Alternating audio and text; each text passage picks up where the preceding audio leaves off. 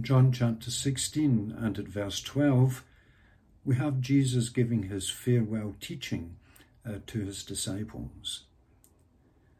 I still have many things to say to you, but you cannot bear them now. When the Spirit of truth comes, he will guide you into all the truth. For he will not speak of his own, but will speak whatever he hears, and he will declare to you the things that are to come.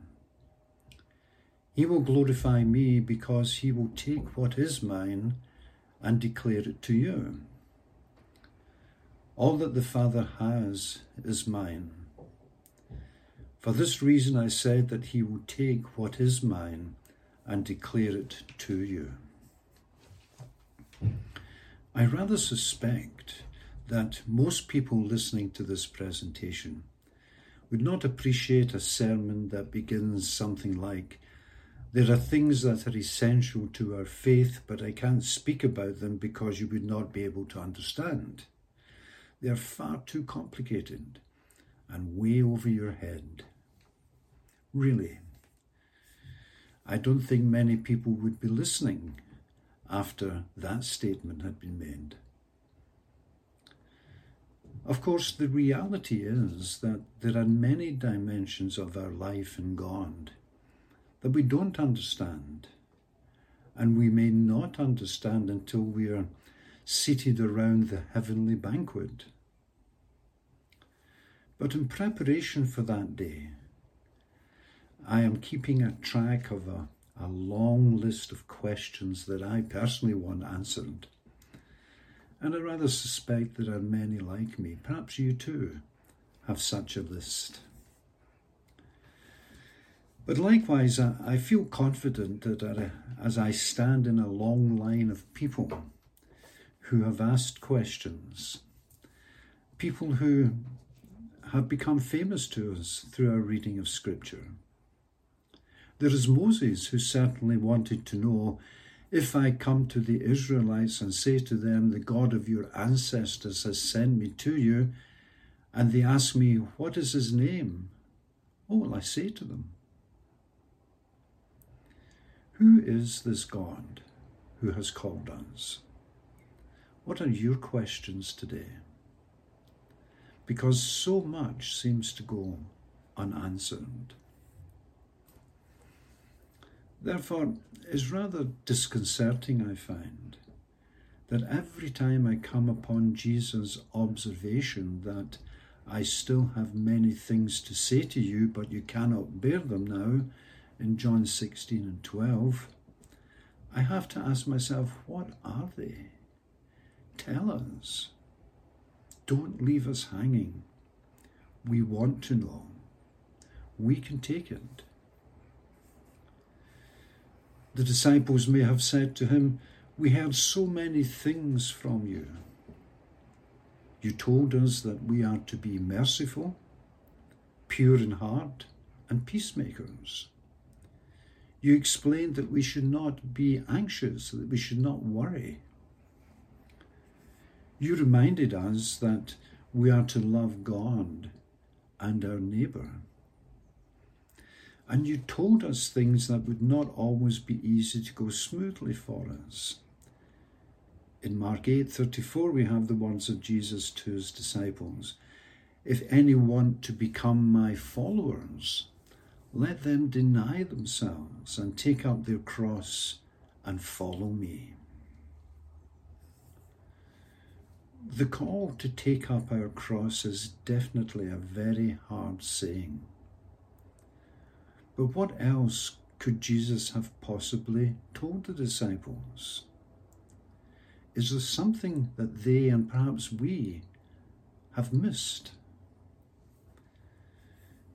In this portion of Jesus' farewell sermon, we are told, or we are not told rather, what these things are. Only that Jesus will not tell us. But we are told in the future, in the unfolding of time, we will be told them. And we are told how we will hear them. It is the Spirit of truth who will guide us. It is the Spirit of truth who speaks to us and declares all that we need to know. So we're given a portrait of three persons of what we might call the Godhead. Some people use the word Trinity. But in this portrait, Jesus speaks of himself. Jesus speaks of the Spirit's activities. And Jesus speaks of the Father. The Godhead is definitely one of those difficult, challenging, thought-provoking doctrines of our faith. But we should not think of it as an exam question, a test that must be answered before we will be admitted into the presence of Jesus. Nor is the Godhead an IQ test to identify the superior intellects and weed out those who are not worthy. Rather, the Godhead is ultimately a very practical doctrine with radical consequences for Christian life. Throughout John's Gospel, we're given glimpses of the Spirit. And in John's Gospel, the Spirit is associated primarily with Jesus. In fact, we are told that Jesus said this about the Spirit which believers in him were to receive. For as yet there was no Spirit, because Jesus was not yet glorified. So John 7:29. John the Baptizer gives witness to the fact that after baptizing Jesus, I saw the Spirit descending from heaven like a dove. He has been told that this would be the sign that this person would be the one who baptizes with the Holy Spirit. So John 1:33. So early in his ministry, Jesus introduced the Spirit into his conversation with the Pharisee Nicodemus. Well, how central is this Spirit? How important is our understanding of the Spirit? Well, Jesus declared the importance. No one can enter the kingdom of God without being born of water and the Spirit. When speaking to an unnamed Samaritan woman in John 4, Jesus declares to her, God is Spirit. But it's during his farewell message that Jesus most fully explores and explains the Spirit that he was to give to his disciples. In John 20:22, he breathed on them and said to them, receive the Holy Spirit. And in his farewell message and prayer, Jesus weaves the connection between God, the Father himself, and the Spirit. So how are we to know God? Well, we know God because we have known Jesus. In his prayer, Jesus reminded us in John 17, you, Father, are in me, and I am in you, so that the world may know that you have sent me and have loved them. The proclamations that Jesus made, the words that I say to you, I do not speak on my own, but the Father who dwells in me does his works, in John 14.